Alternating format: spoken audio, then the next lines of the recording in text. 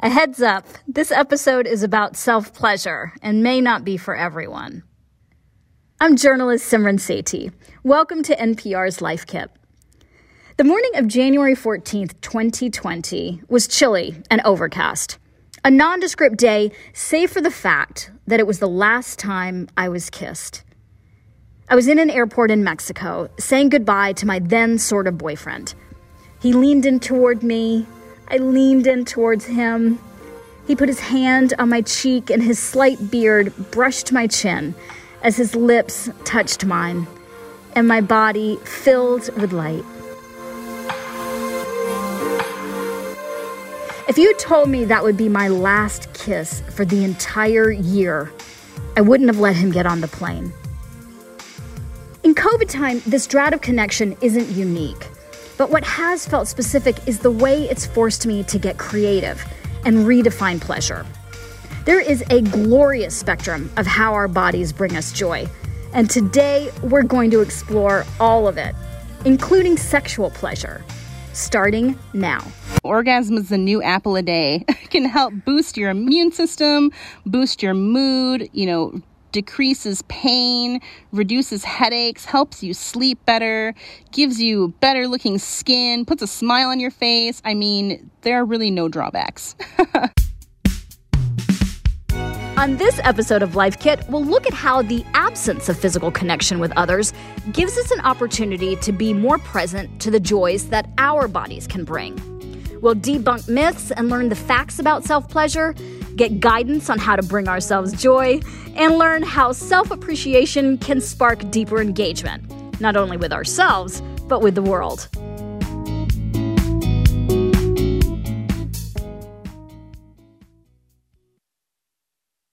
Your relationship with yourself is sort of the longest relationship you're ever going to have.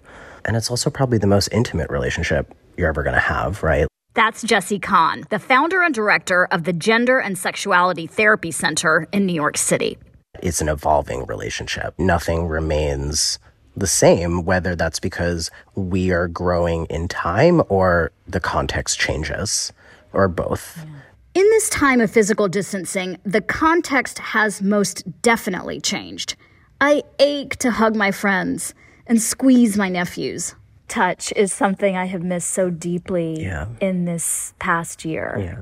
We need touch to survive. It's a very biological need. Touch releases oxytocin. It reduces stress. It calms our nervous system. It's that co-regulation that we experience when we're in close proximity to another person and kind of being held by them. And the absence of it shows up in different ways. For some people, they might be really, really aware of, wow, I haven't even had a hug in a year. And for other people, it might be depression or anxiety or a feeling of loneliness or stress, difficulty sleeping. For me, it's been all of the above, and I'm far from the only one. I was alone in Hawaii for 3 months, and it was the longest I've gone without another human touch. Meet Adrienne Maree Brown, the author of Pleasure Activism, The Politics of Feeling Good. That solitude, she explains, was an unexpected teacher. It really put me into some deep work, right? That I was really grateful for. Because I was like, okay, I've got my vibrators. I have silicone cups that I was using to give myself a massage effect. And I was just like taking baths and taking showers and doing all this stuff. But it wasn't quite enough. And I was like, I'm not getting what I need. So she started to pay closer attention to what her needs actually were. I started to really focus on what does it actually mean to touch myself? And not touch myself just in the erotic sense, although that was a component of it. But what does it actually mean to deliver touch to myself? And I was like, oh my gosh, I can really give myself a huge amount of the sacred touch that I need, but I have to slow down and I have to be willing to do it. And it's not just about rushing to some satisfied concept, the orgasm, right? It was really being with myself. And I started to get curious. That's takeaway 1 of our crash course on self-pleasure. Slow down and get curious. Because pleasure, Jessie reminds us, is all-encompassing.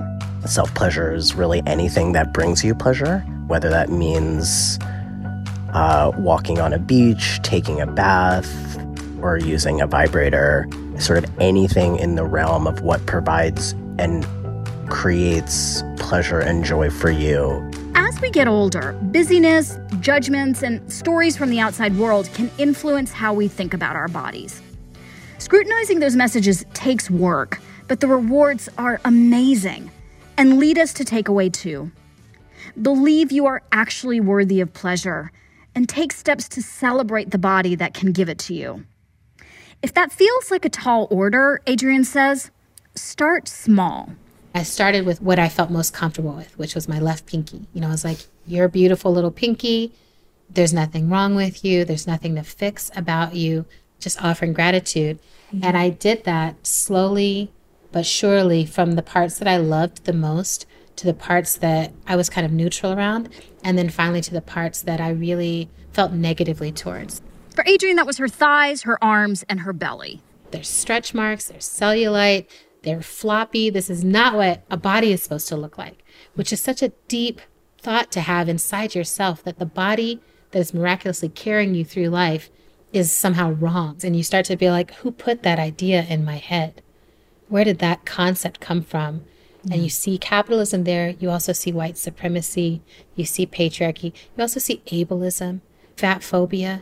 The way she started to let go of those harmful messages and constructs was to think about who adored the parts that she didn't. I have little babies in my life who love those parts. They're like the favorite parts. And then there's been this huge resurgence around black thighs and like dimpled thighs and twerking thighs. And that has been really helpful. But I had to look at my own thighs and be like, these are the legs that hold me up.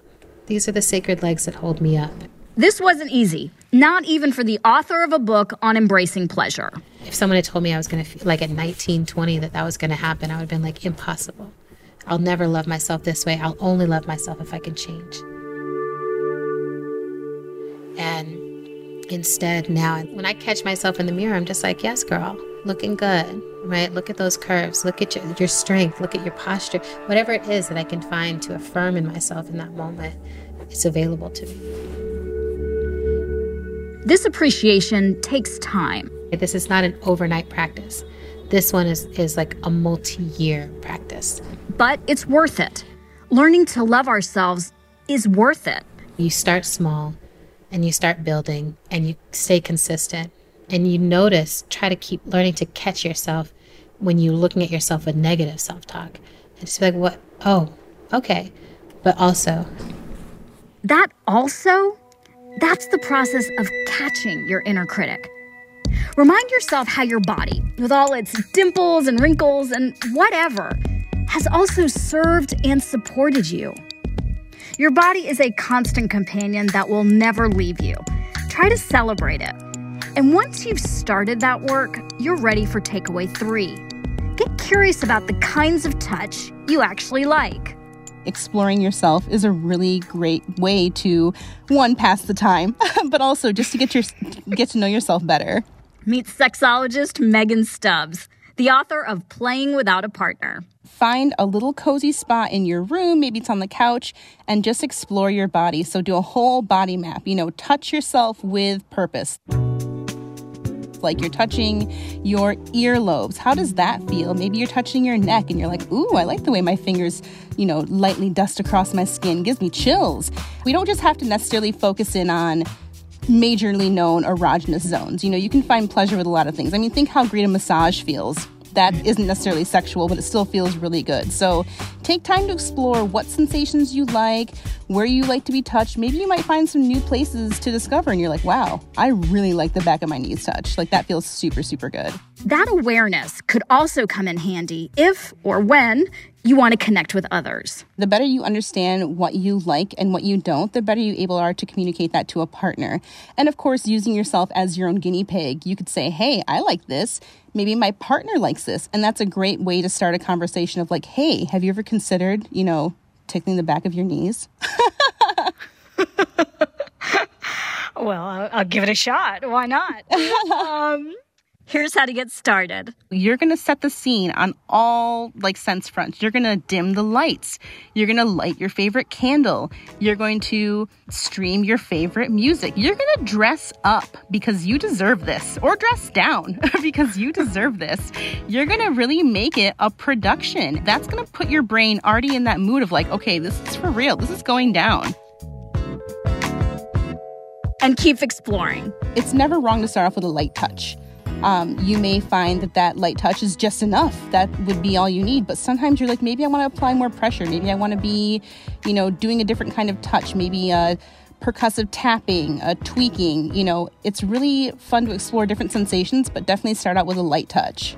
And if you're feeling any kind of hesitation, remember, self-pleasure is healthy, loving, and great. Pleasure, sex, masturbation, and relationships are some of the things that we learn so little about, and yet we're expected to just know. Mm-hmm. Some of the myths around self-pleasure that I hear a lot are that it doesn't count as sex, that it's dirty, that it's only to be had when you're not having partnered sex, or even that it's a criticism of the partnered sex. And what would that new message be then? For me, the first step is just curiosity, right? It's, why do I think this? Who taught me this? Mm-hmm. Do I think this? Mm-hmm. Do I want this to be a narrative in my life? Is this narrative and is this story working for me? Masturbation has a lot of stigma around it because it's never really talked about in society in a positive way, but it's completely natural and it's not dirty or shameful. It's a completely normal, natural thing you can do. Touch and pleasure are part of what it means to be human, which brings us to takeaway 4. As you build or deepen your relationship with yourself, be open to trying new things. Using your hands or your own body can allow for a level of control, and there's certainly something very intimate around touching yourself with your hand or touching yourself with a part of your body, however that looks for you. And there's also something that can be really exciting in the newness of a toy, something different than what your own hand can provide. Humans have been using sex toys since the Ice Age. This isn't new. They're a great way to enhance pleasure, which is why Dr. Megan dedicates an entire section of her book to them. There are many amazing value-priced sex toys that are totally accessible, so I really recommend seeking out reviews from people. There's lots online you can find, and just trying some out. Don't break the bank on one toy and then be like, I hate this. If you get a couple of value-priced toys, different styles, you can just try them out and see what you like. I think one of the most classic toys is a vibrator. So that's a really great place to start because it's such a versatile toy. Something that's like a wand vibrator or a pebble or a bullet vibrator is, small, inobtrusive, not confronting. There are a variety of strokers that you can put over your penis and use to stroke with that. There are even some that do it on their own, auto suckers. That's what technology's done for us today. So, a cornucopia of delight is basically what you're saying. Honestly, if there's something you're into, there's probably a toy for that. Ultimately, your choice to use toys or not comes down to what is of interest to you. Just do what works for you. That might mean stimulating yourself to orgasm. For many, it's an intense building of pleasure and pressure, and then there's a release. So boom, mountaintop. But that isn't the only way to feel good. I find that when we put too much pressure on orgasms, we're also putting too much pressure on sex. If that is the end goal for you, awesome. And if that is one part of the process that you may or may not make it to, or don't want to get to, or want to play with and flirt with in different ways, that's also great. This is, to me, one of the most beautiful things about this story. The permission to feel good. We deserve pleasure. And especially in these hard times, it feels really important to celebrate it. This is the vessel that's carried you through life, carried you through a pandemic. And, this is something that's also able to bring you pleasure. So even if you hate the skin that you live in, look what just happened. This skin that you don't like gave you some amazing pleasure. So if you're not grateful for that, like, what's going on? Come at your body at a place of respect. Respect is the cornerstone of Adrienne Maree Brown's work. She explores pleasure as a path to self-love and a conduit to collective change. In pleasure activism, I quote a friend of mine who said, "When I am happy, it's good for the world. When I am happy, it is good for the world." That leads us to takeaway 5. Pleasure is powerful and goes far beyond the erotic. Finding pleasure within ourselves can and should extend out into the world. So much of the way our society is currently constructed is to live from the outside in, right? From the outside perspective. Someone's constantly telling us what to fix, that we don't have enough, that we're not thin enough, that we're not pretty enough, that we don't deserve. And we should be spending money so that we can improve ourselves to somehow deserve. Self-pleasure reminds us that we don't have to settle. And it's such a different starting point to go inward, to recognize the abundance of sensation, the abundance of space, the abundance of your breath, and then the abundance of needs that can be met. And I think it really does something, like it rewires your system when you start to experience met needs. We start to remember our capacity, she says, and our agency. We actually have access to everything we need from the inside out, not just the inside out as individuals, but from the inside out as community. Think about it. When you feel good, you can show up for yourself and for others. And you'll start to have a better sense of what works, not just in your body, but in your life. I was regularly doing things that I didn't care about, that didn't nourish me, that were out of obligation to other people, that I really just didn't want to do because I thought it would please other people. What I'm really hearing is that self-love and this self-pleasure becomes a compass, and it helps you to orient yourself in the world. Absolutely. Absolutely. A compass or even a pendulum where I feel a pull, like a towards, and I'm like, oh, I want to go. I want to do that. It's like, there's no doubt, like, do I have the time? And it's like, I will make the time. I will figure it out because this is a yes. Because you've gotten so intimate with yourself that you hear it. You hear it strong and loud. That's right. And this is actually where the body practices are super helpful. Body practices are what we've just explored. It's a walk on the beach, gratitude for our thighs, tickling the back of our knees, or giving ourselves an orgasm. If you are pursuing pleasure within your body, you can feel the touch. It's like, that's not really getting me anywhere, right? Like, that one's not taking me there. This fantasy is not really working for me.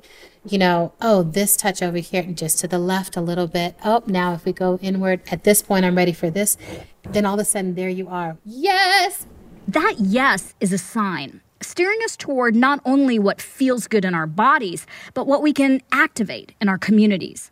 Practicing that is not just like, scandalous fun. It's like, it literally is a way that our body trains us for how we are meant to move through to those orgasmic experiences of life, to the erotic, yes. Self-pleasure reminds us that even through hardship, there's possibility for joy. When I look at the organizing that's happening right now and why it is so compelling, it's all organized around yes. Watching people come into the street to dance and to sing around that is so incredible. Like, it's such a different way to approach work. I look at how people survive the impossible moments. It's that pleasureful, joyful, communal yes. There's something here that is life, and we are going to move towards it.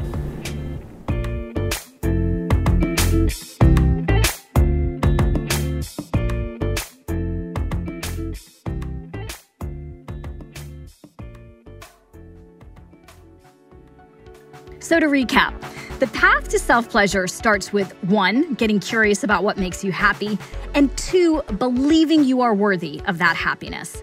Then you can start to appreciate the ways your body can give you pleasure.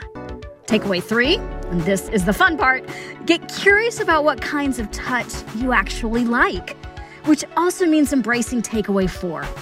Deepen your pleasure with different kinds of touch and toys. And takeaway 5, remember, pleasure is powerful. Harness your ability to know what you like and don't like, and use that awareness in the bedroom and beyond.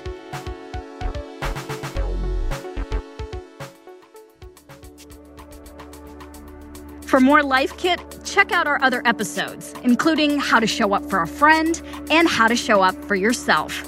You can find those at npr.org/lifekit. And if you love Life Kit and want more, subscribe to our newsletter at npr.org/lifekitnewsletter. And as always, here's a completely random tip, this time from listener Philip Nordic. My tip is that if you're dealing with some text in a document that has annoying or strange formatting and you want to get rid of that formatting, copy and paste it into your URL bar and then copy that into the document you'd like to put it in, and the formatting should go away. Do you have a random tip? Leave us a voicemail at 202-216-9823 or email us a voice memo at lifekit@npr.org. This episode was produced by Andy Tagle, Megan Kane is our managing producer, and Beth Donovan is the senior editor. Our digital editors are Beck Harlan and Claire Lombardo, and our editorial assistant is Claire Schneider. I'm Simran Sethi. Thanks for tuning in.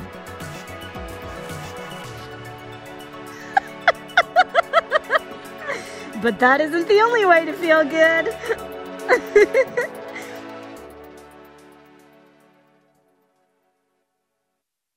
There is so much Black excellence in the sciences that we want to celebrate. So in honor of Black History Month, all this week, Shortwave is featuring conversations with Black scientists and educators, people doing incredible work and pushing for a world where science serves everyone. Listen now to the Shortwave podcast from NPR.